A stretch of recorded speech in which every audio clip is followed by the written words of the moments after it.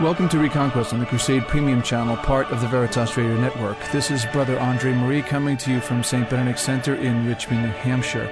Our websites are Catholicism.org and Reconquest.net.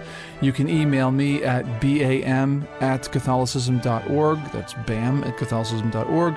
I can also be found on Twitter at Brother_Andre. And you can contact me through Facebook.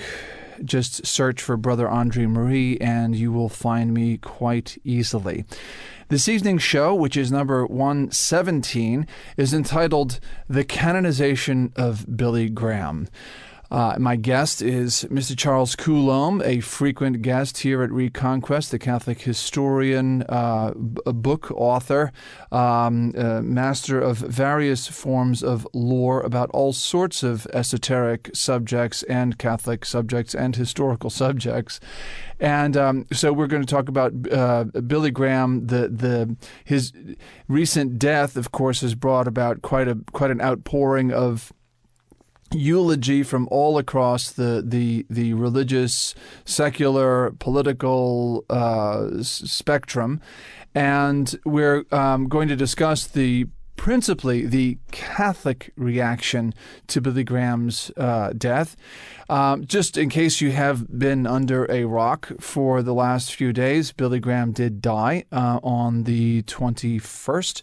And I'm going to read just a couple of selections, a few select paragraphs from an article that appeared in the local newspaper here out of Keene, New Hampshire, which was actually borrowed from a real newspaper. I think it was from the Washington Times or something. Billy Graham, the charismatic evangelist whose eloquent oratory and passion for Jesus attracted a worldwide following and made him one of the most influential and best-known religious figures of his time, was found dead Wednesday at his home in Montserrat, North Carolina. Montreat. Sorry, I have it being the city in Spain. Montreat, North Carolina. He was 99. Now, by the way, it says Wednesday. This is Wednesday, exactly a week ago from when this show will first air, Wednesday, February 21st. His death was confirmed by his spokesman, Mark DeMoss. Graham had Parkinson's disease. Graham's ministry spanned more than 6 decades, and his evangelical crusades, as he called them, for most of his career, touched every corner of the world. He proclaimed his message of salvation through repentance and commitment to Jesus in the poorest of third world villages and in the world's highest centers of power and authority. William Martin, author of a 1991 biography, A Prophet with Honor, wrote that Graham was singularly influential in trying to restore American evangelism's good name. The profession had become badly tarnished by the middle of the 20th century for a variety of reasons. Among these were the rigid fundamentalist religious dogma held up to ridicule in the Scopes monkey trial of the 1920s, and the unscrupulous excesses of itinerant evangelists traveling the tent and sawdust circuit, as portrayed in the Sinclair Lewis novel Elmer Gantry, which later became a hit movie. I imagine that movie will come up in our discussion later, by the way. And this is notable here. In 1964, Richard Cardinal Cushing, then the Catholic Archbishop of Boston, declared that no Catholic who heard Graham preach, quote, can do anything but become a better Catholic, end quote. The prominent theologian Reinhold Niebuhr once wrote in Life magazine that Graham, quote, promises a new life not through painful religious experience, but merely by signing a decision card, end quote. During this period, Graham was on, and by the way, that was a criticism from Niebuhr, not a praise. These decision cards were like little decisions that you would follow Christ, and you signed it, and that was it. Poof, you're saved. During this period, Graham, and he's talking about the 40s now, mid to late 40s. I'm skipping around in the article. During this period, Graham was on the road most of the time pursuing his calling as an evangelist, but the results were unimpressive until November of 1949 when he preached in Los Angeles, where our host is, by the way, where our guest, rather. I'm the host, he's the guest, where Charles Coulombe is. In a series of tent rallies that he called a Canvas Cathedral campaign, Graham drew national media attention in part because he caught the eye of newspaper baron William Randolph Hearst, who had decided that America needed a spiritual awakening. Puff Graham, Hearst is said to have wired to all his newspaper editors. So that's it. So puff Graham, meaning, I take it he's taking the word puff as in a puff piece and turning it into a verb, meaning do a nice, kind-hearted write-up of him. Don't say anything critical. So this apparently is what really launched him into the public eye. With that, we're going to bring in our guest. Good evening, Mr. Coulombe. How are you?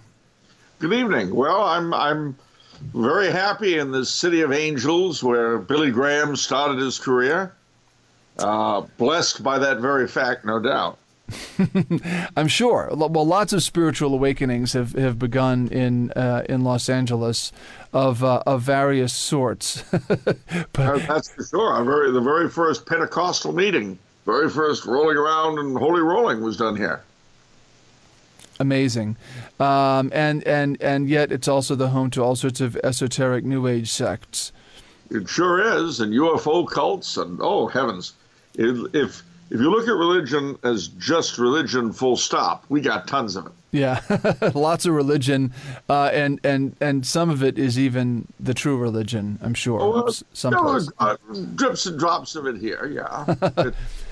So I want to begin, Charles, by talking about the just sort of an overview of the Catholic reaction to the death of Billy Graham. Have you seen any of it? Have you looked at any of the Catholic news sites or anything like that and their reaction to Billy Graham's death?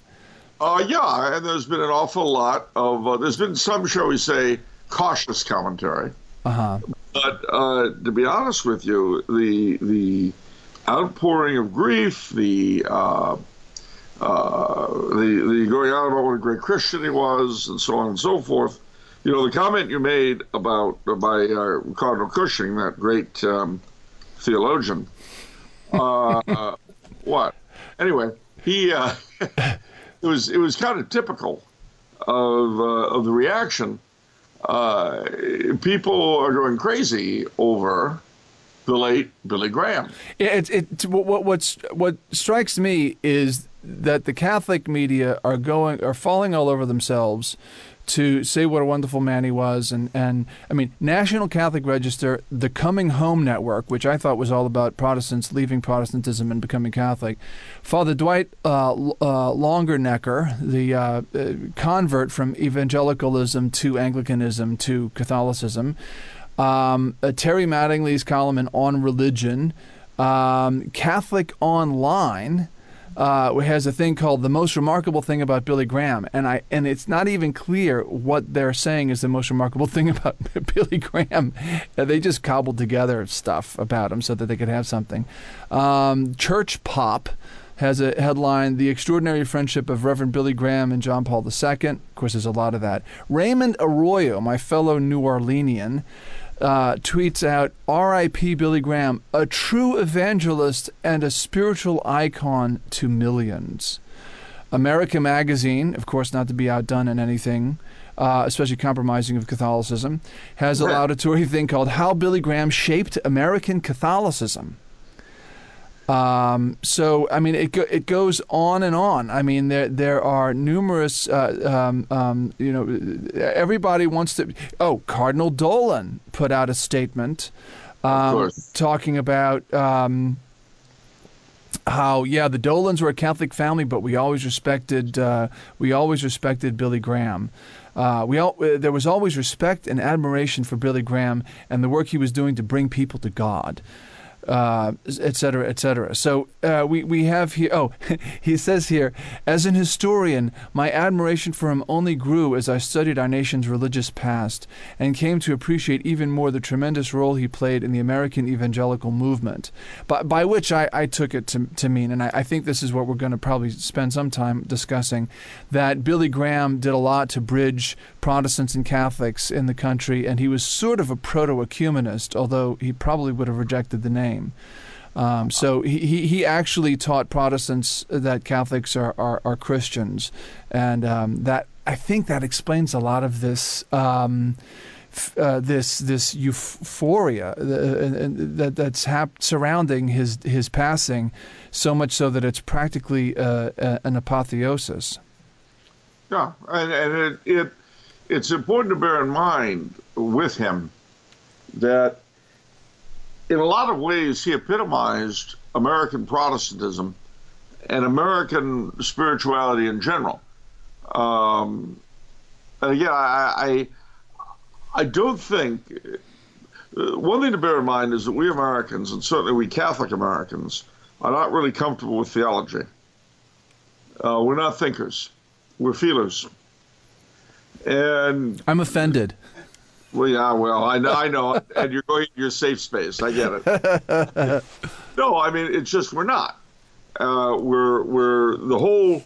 Remember what three of the major religious movements in our country's history have been: the Great Awakening. All three of them. All three of them. Well, that's what I'm saying. And the two revivals, the three Great Awakenings, etc. Call them what you will. The fundamentalist movement, which on the one hand, you could say that they were defending, which is quite true, the literal inerrancy of the scriptures and all that against the modernists, but they were anti-intellectual at the same time. Yeah. We don't do thought. We do feeling. That's what Americans are like. It's one of the things that has allowed us, up until the past 50 years, it has allowed us to form a more or less united front against the world, despite our immense internal differences. As long as we don't think out the logical outcome of anything, we can get along. And that's for a host of reasons in a host of areas. That is what has allowed the United States not simply to continue, but to flourish. Just don't think too deeply about anything for too long, and you won't have a problem. Yeah. Now, before we get too deeply into, speaking of not thinking deeply, before we get too deeply into thinking about the deeper aspects of why it is that there is this Catholic reaction to his death, why don't we just get a couple things out of the way of a doctrinal nature? And so it will be controversial for a little bit. Obviously, we're not like the Westboro Baptist Church, who every time somebody dies that they hate, they like to declare this person's in hell. Like, they'll hold up signs saying, another fag in hell or something like that. Let me just say that if anything, I feel an immense sadness at his passing. That a man who had such tremendous intellectual gifts and who saw such enormous chunks of truth was unable to see the whole picture. Yeah. Yeah, so you and I agree, of course, that there's no salvation outside the church. That doctrine means what it says and says what it means, and it's not to be monkeyed with because of sentimental reasons, and and the so-called theology, which seeks to attenuate it, as something that you and I both equally disparage and hold in well-deserved disdain. So, I mean, just to quote Pius IX's syllabus of errors, Protestantism is nothing more than another form of that same true religion, in which form it is given to please God equally as in the Catholic Church. This is condemned as an error. So this is a very unsentimental thing to say, and obviously if that's true, and if no salvation outside the church is true, then if Billy Graham died as a non-Catholic, he didn't make it to the beatific vision. That said, we're not here to offer some sort of infernal canonization and say, yep, another one bites the dust. He's another snap crackle popper. Yeah. So that out of the way. But neither are we going to say, well, he was a nice guy, so we're all indifferentist about it and everything, and he must be in heaven, singing in the choir with all the saints. With Al Capone and Billy Sunday. But you see here, this is the thing.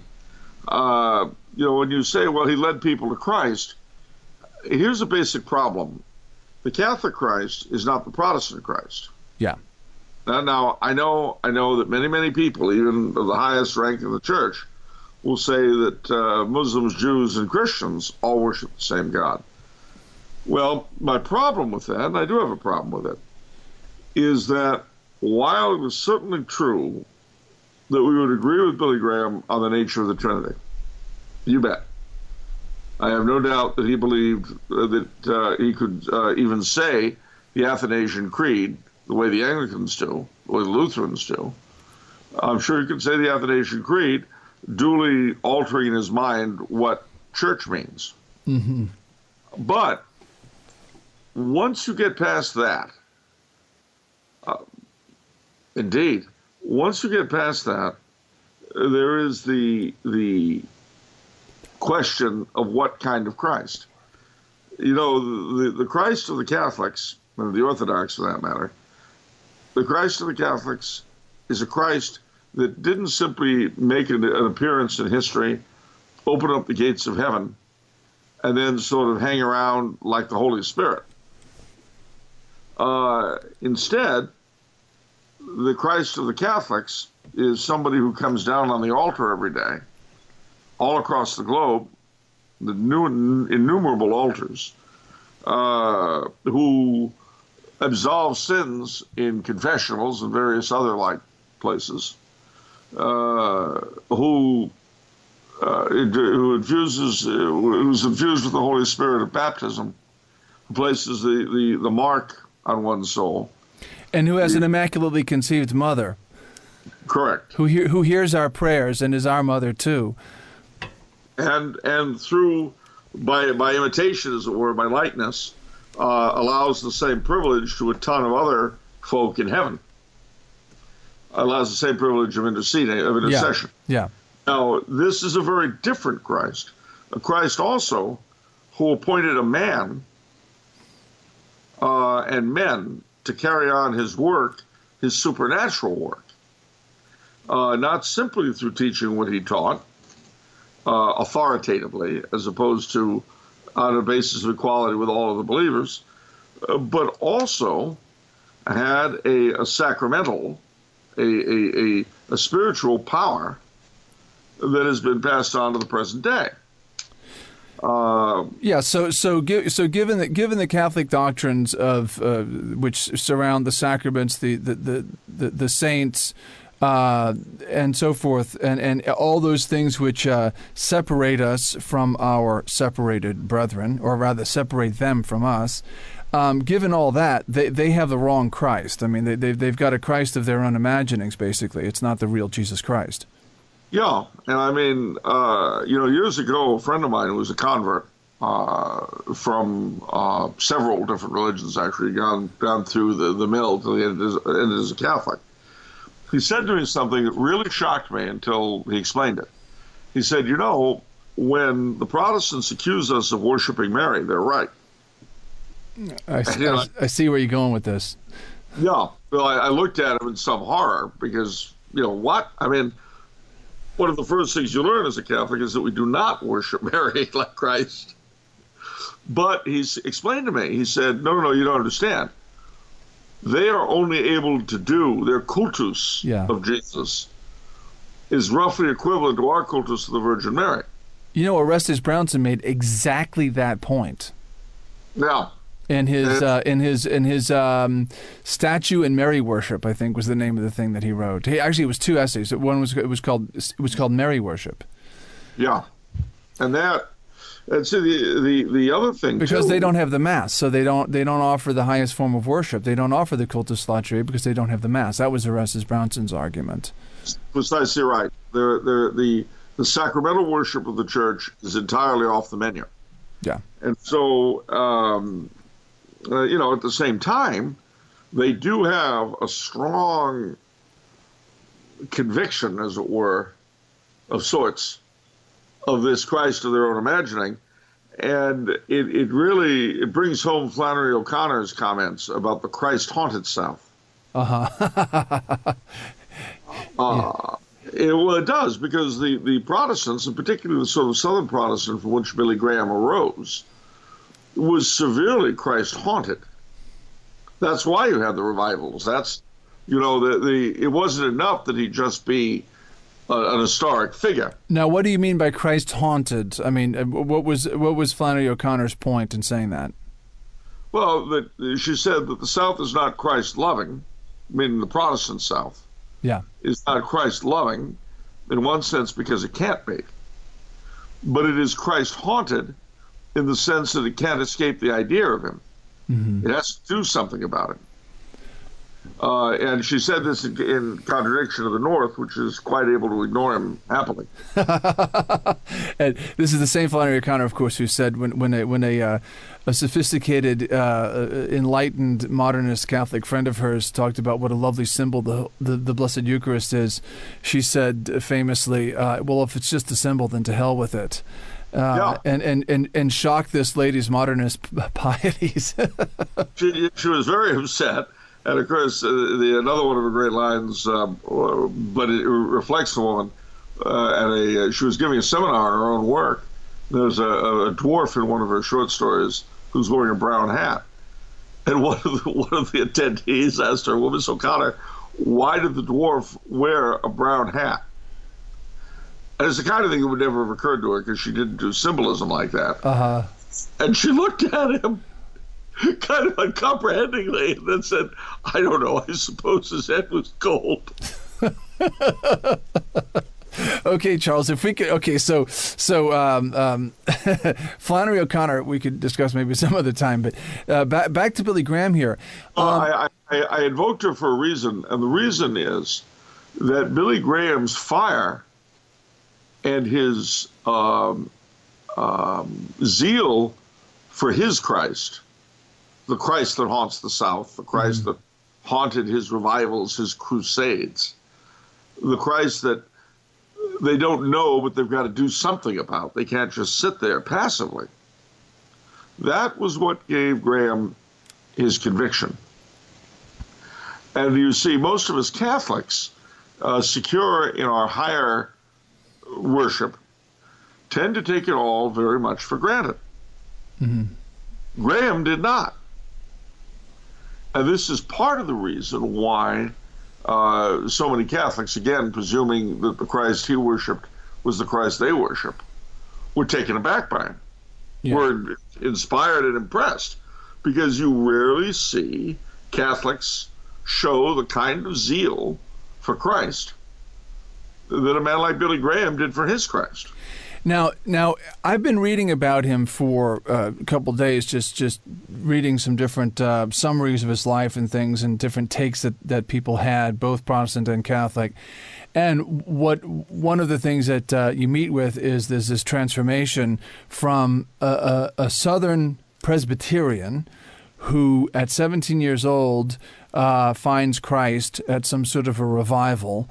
And at that point decides to give himself to the Lord, and then goes to some sort of Bible school to become a preacher man, becomes ordained becomes a Southern Baptist, becomes ordained, quote unquote, a Southern Baptist minister, then ends up going to Wheaton College, where he meets his wife Ruth, and decides that she wanted to be a missionary in Tibet. Her daddy was a missionary in China. But Billy convinced her that it was God's will that she be his wife and stay here. And he ends up starting these crusades, as they were called. He's launched into fame, apparently, largely due to the goodwill of William Randolph Hearst's newspapers, plugging him, doing these puff pieces on him. And becomes very, very famous. But as he's doing so he's a Baptist minister, but he dropped the name Baptist off of his first church where he was a pastor.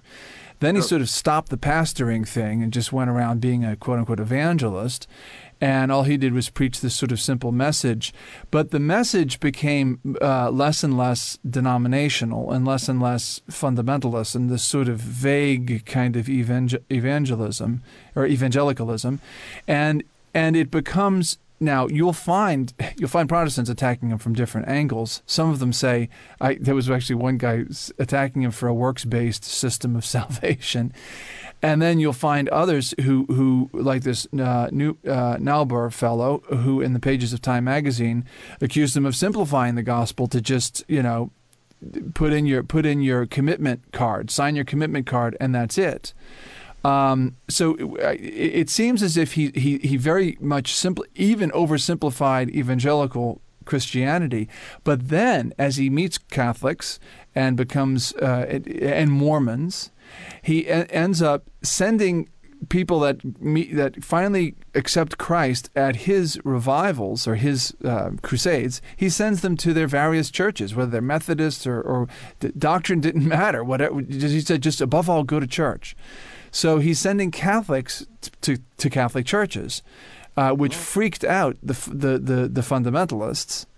It sure did. In fact, in 1997, I've got it in front of me, and I don't mind quoting it. He was interviewed by Robert Schuller, himself a Dutch Reformed minister, prosperity gospel fellow, who was the builder of the Crystal Cathedral. Yes, which yes. Now becoming the Catholic Cathedral in Orange, California. Yeah, it is. One of the great, well, see, the thing was they wanted to build something that would outdo our cathedral, and they didn't have the money, so buy one already met. Anyway, this is the quote from Graham, and I mean, what do you say?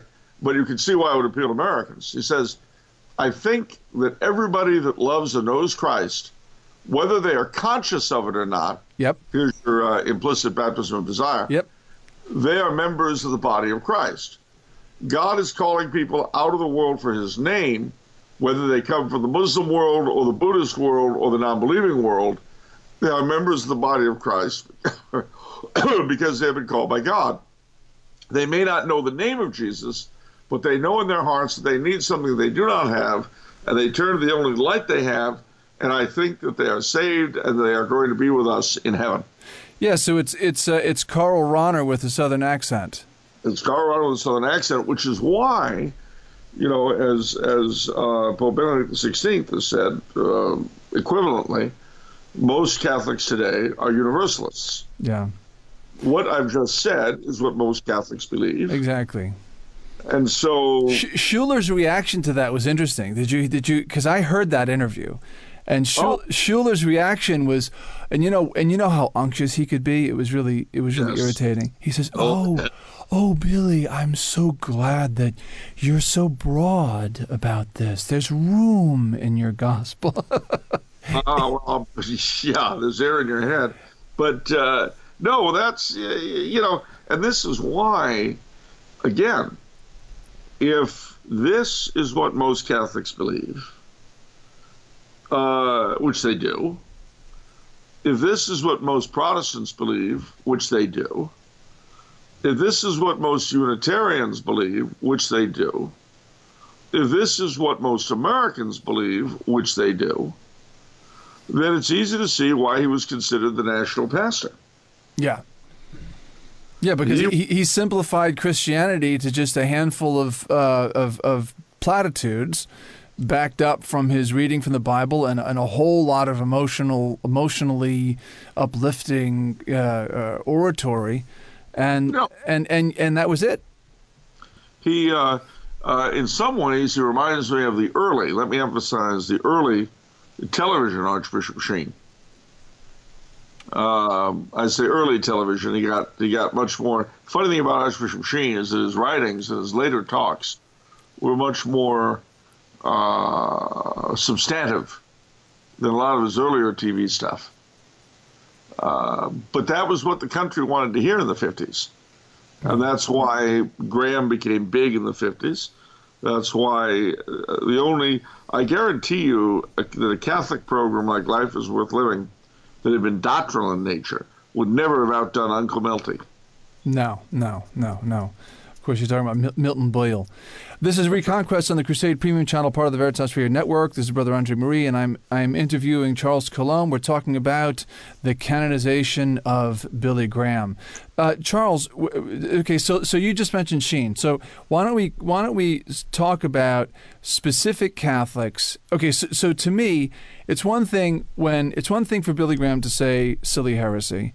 It's another thing for Pastor Schuller to say nonsensical platitudes that sound lukewarmly Christian.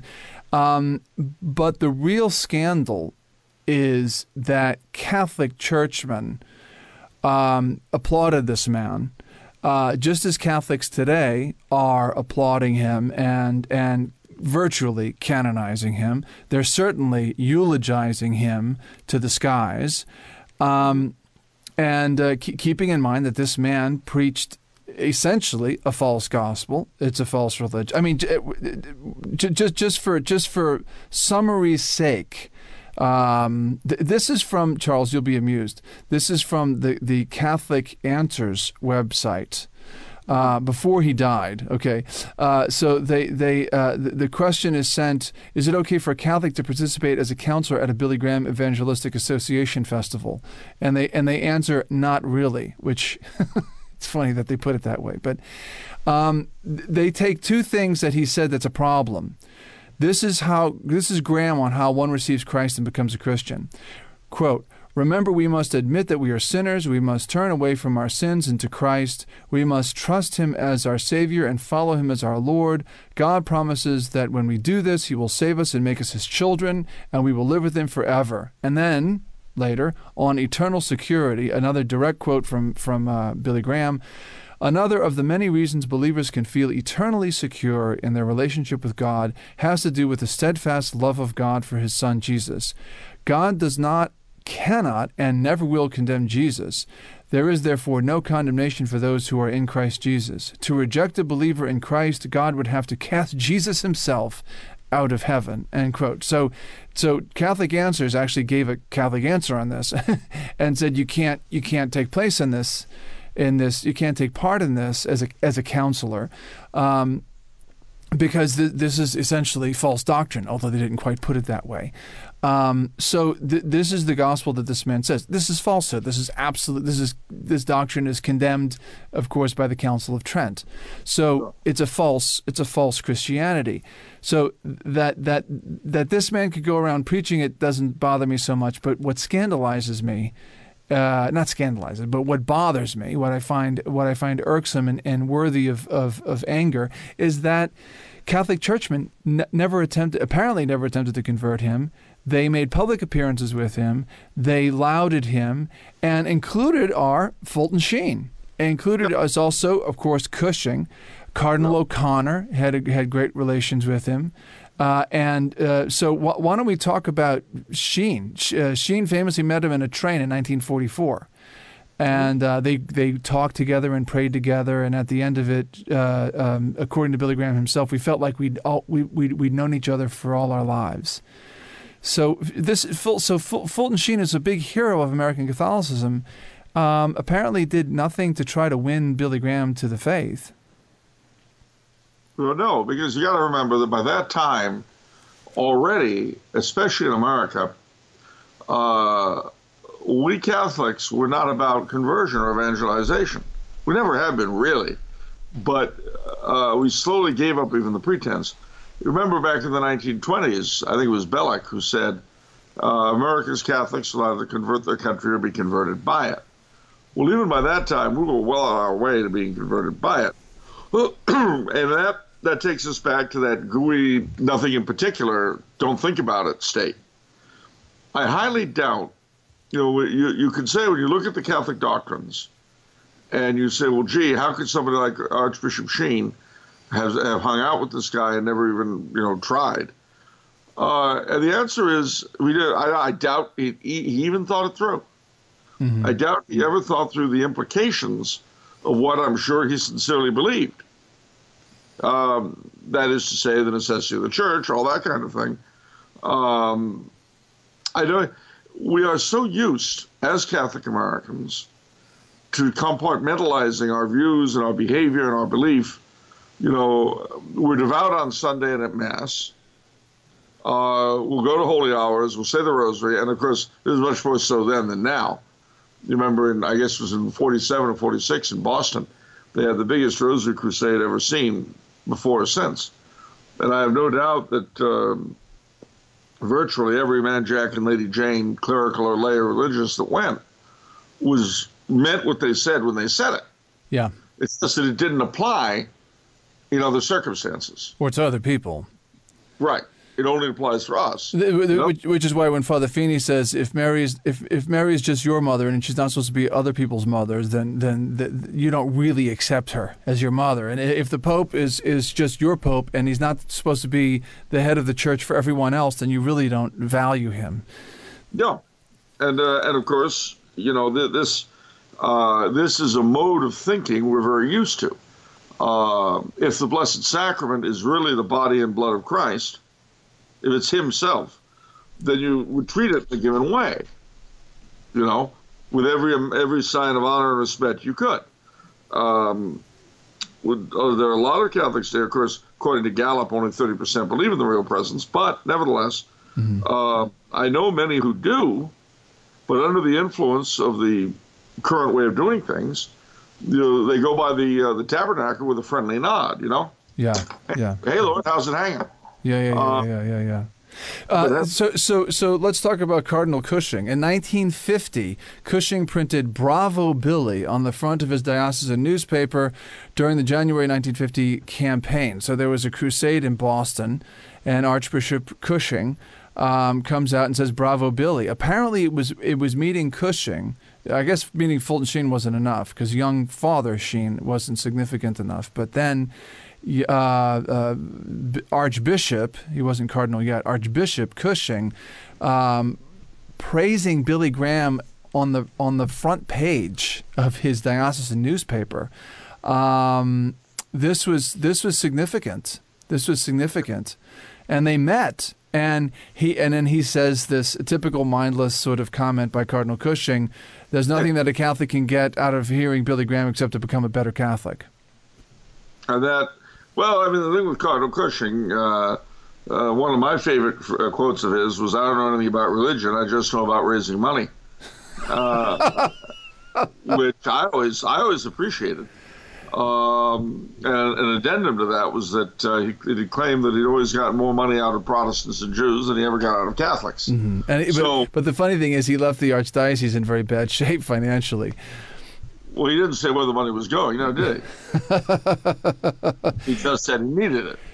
But again, it goes back, and I've got to take you back to that time, which was very exciting for Catholics because we were beginning to be accepted in a way that we hadn't been before the war.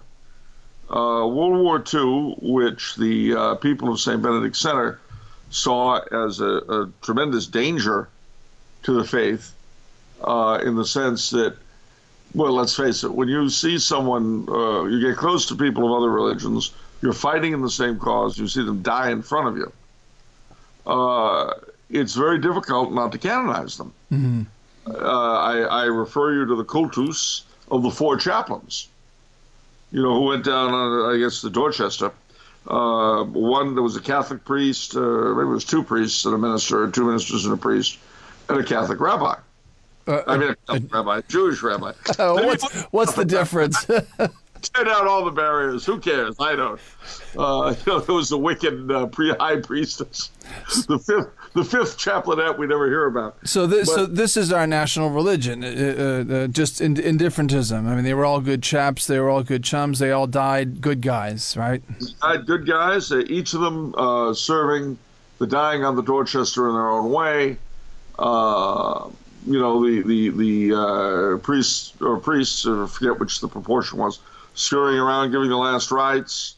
And then the four of them go down together singing a hymn. I forget which hymn. Well, that is where we were. And then after the war is over, we have the great war against communism.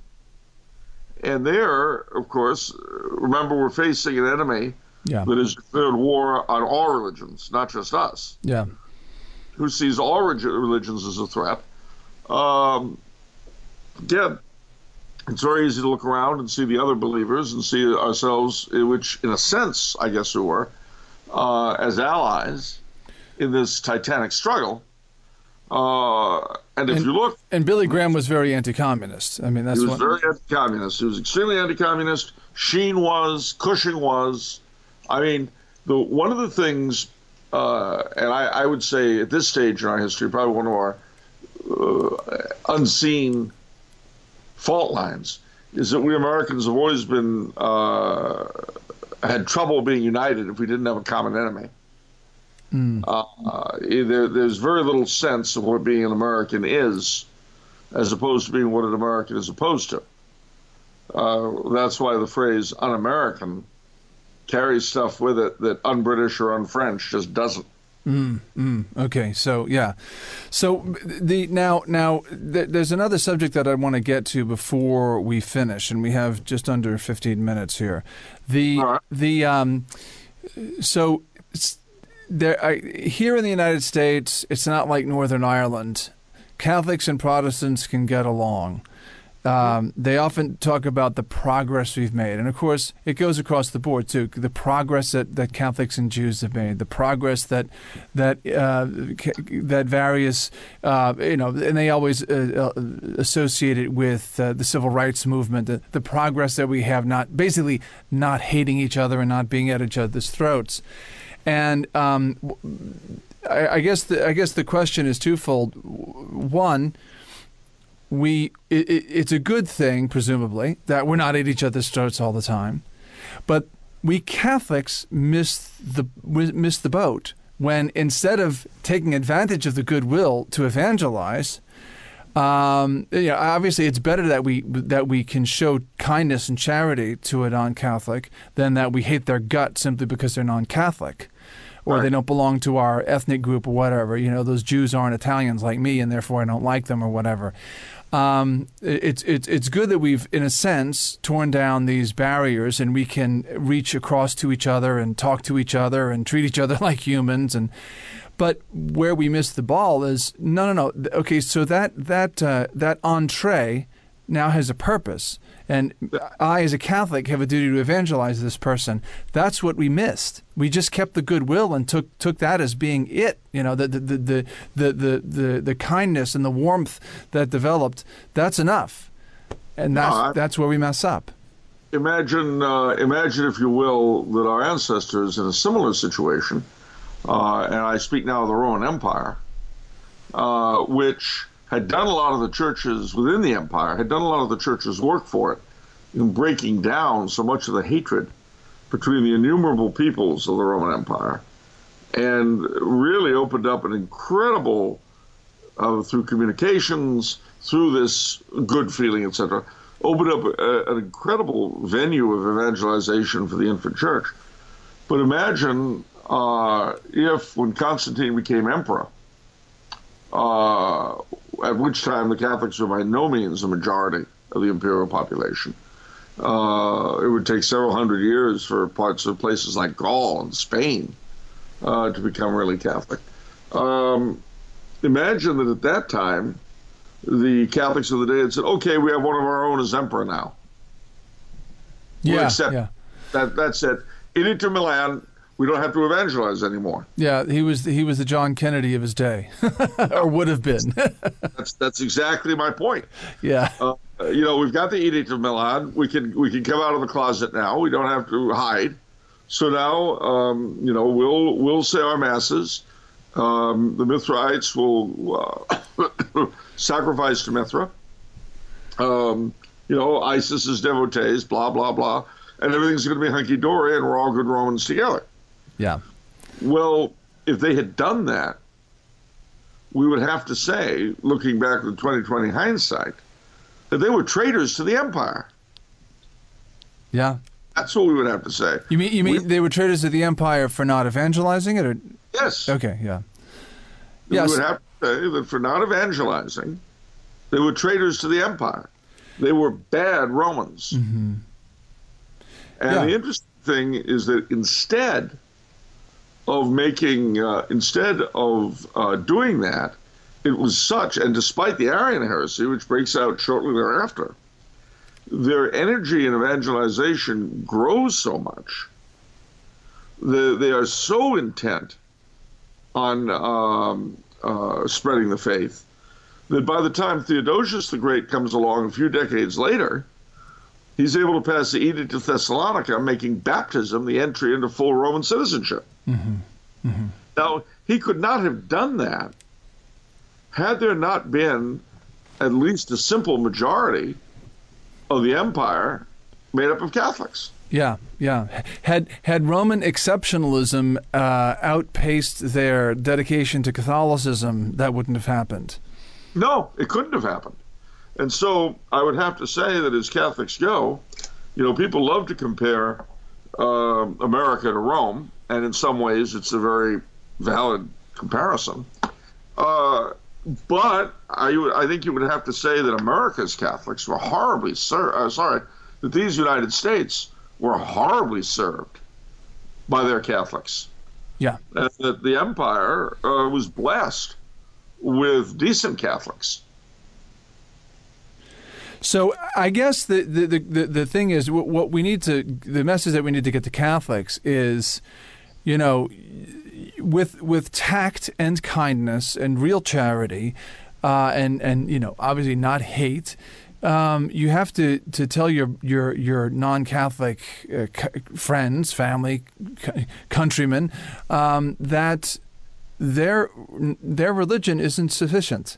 And that they need Catholicism. They need the real Jesus Christ, the one who has the sacraments, the one who's present in the Eucharist, the one who has an immaculately conceived mother, who was assumed into heaven, body, and soul.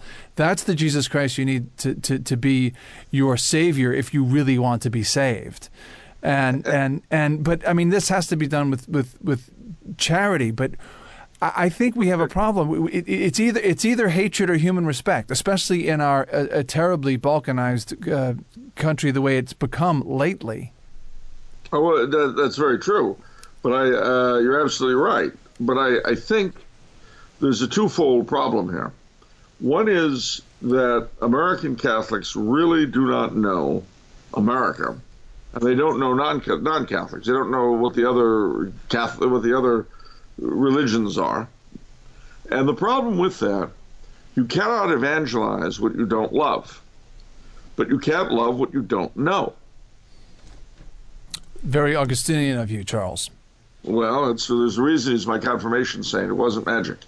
But, and of course, like himself, I lived too in the declining years of a great empire. But although I hope not to die in my native town of New York under siege by barbarians. but the thing is that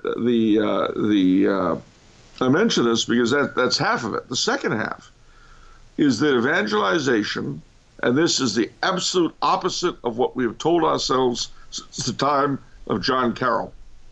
But I will say it, and I will say it to the day I die.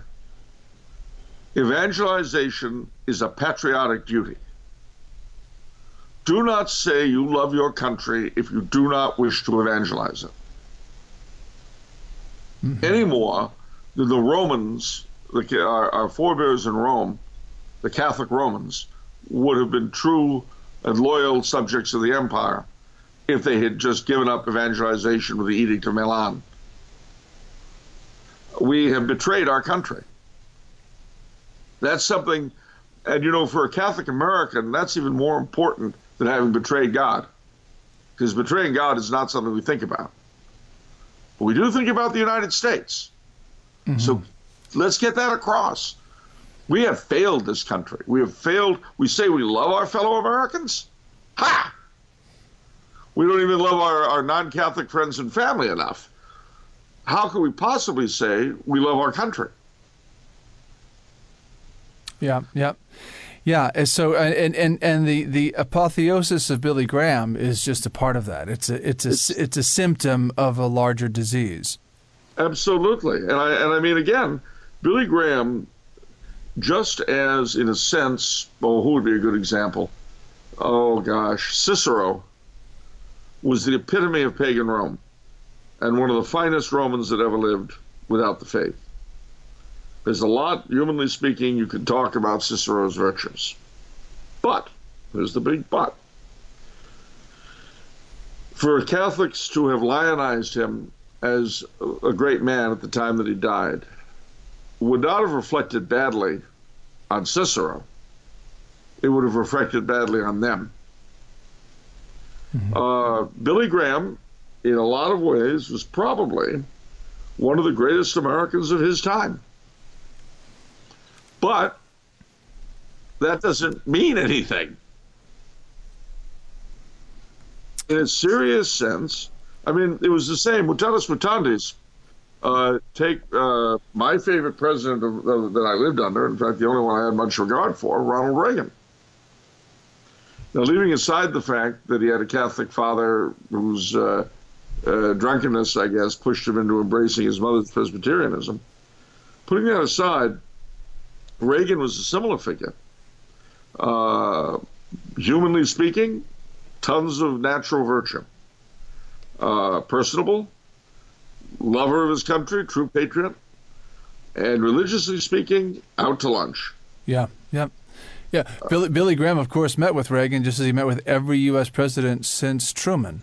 He met with Reagan. He met with Eisenhower. And of course, Eisenhower, another good example. He was the one who said it's absolutely incumbent on every American to have a church, and I don't care what it is. Yeah, to have a religion, right? Religion, yeah. And I don't care what it is. Well, and Mr. Reagan, God bless him. And again, I as an individual, as a human, as a natural figure, a lot of respect for the man. Yeah. But he epitomized what's wrong with us as a nation. Yeah. In the end, truth doesn't matter.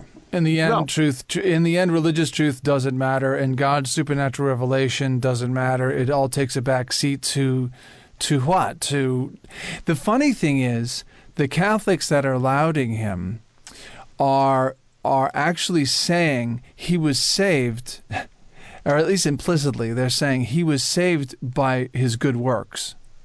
Yeah. Because he was such a good man. He went all around the world preaching. He brought so many people to Christ. That's saying Billy Graham was saved by good works, which of course would be vehemently opposed at least by the early Billy Graham, who was a Southern Baptist evangelical Christian and believed in sola fides and wouldn't say that you're saved by your good works. But we think he's saved by his good works. He's anti-Pelagian, and we bring him into heaven based upon Pelagian criteria. We are a little bit contradictory. I'll say something horrible and awful that nobody will like. You ready? Ready. If Billy Graham was saved, it was because, on the one hand, he was validly baptized as an infant Presbyterian, and on the other, he somehow or other came to accept the Catholic faith before he died. Amen. Maybe he picked it up from a Filipino nurse. Yeah.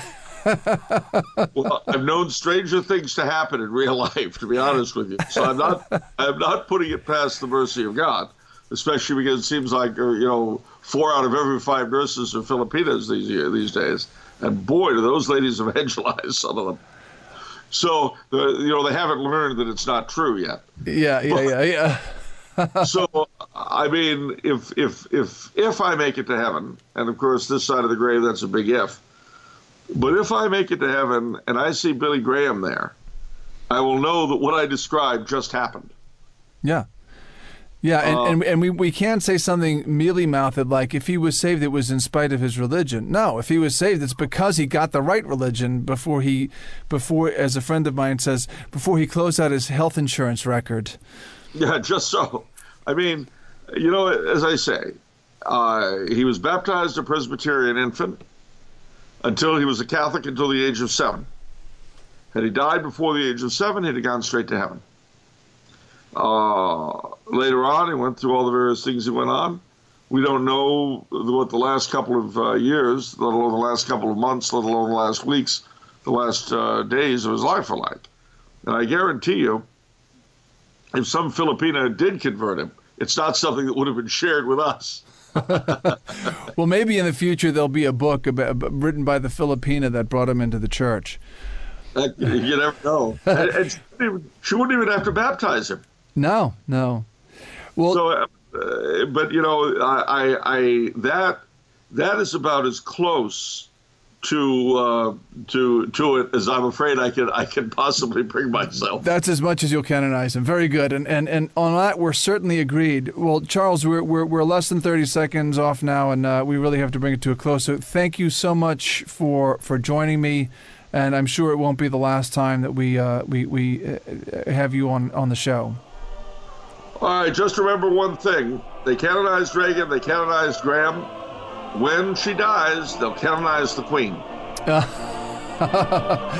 You've been listening to Reconquest on the Crusade Premium Channel, part of the Veritas Radio Network. God bless and Mary keep you.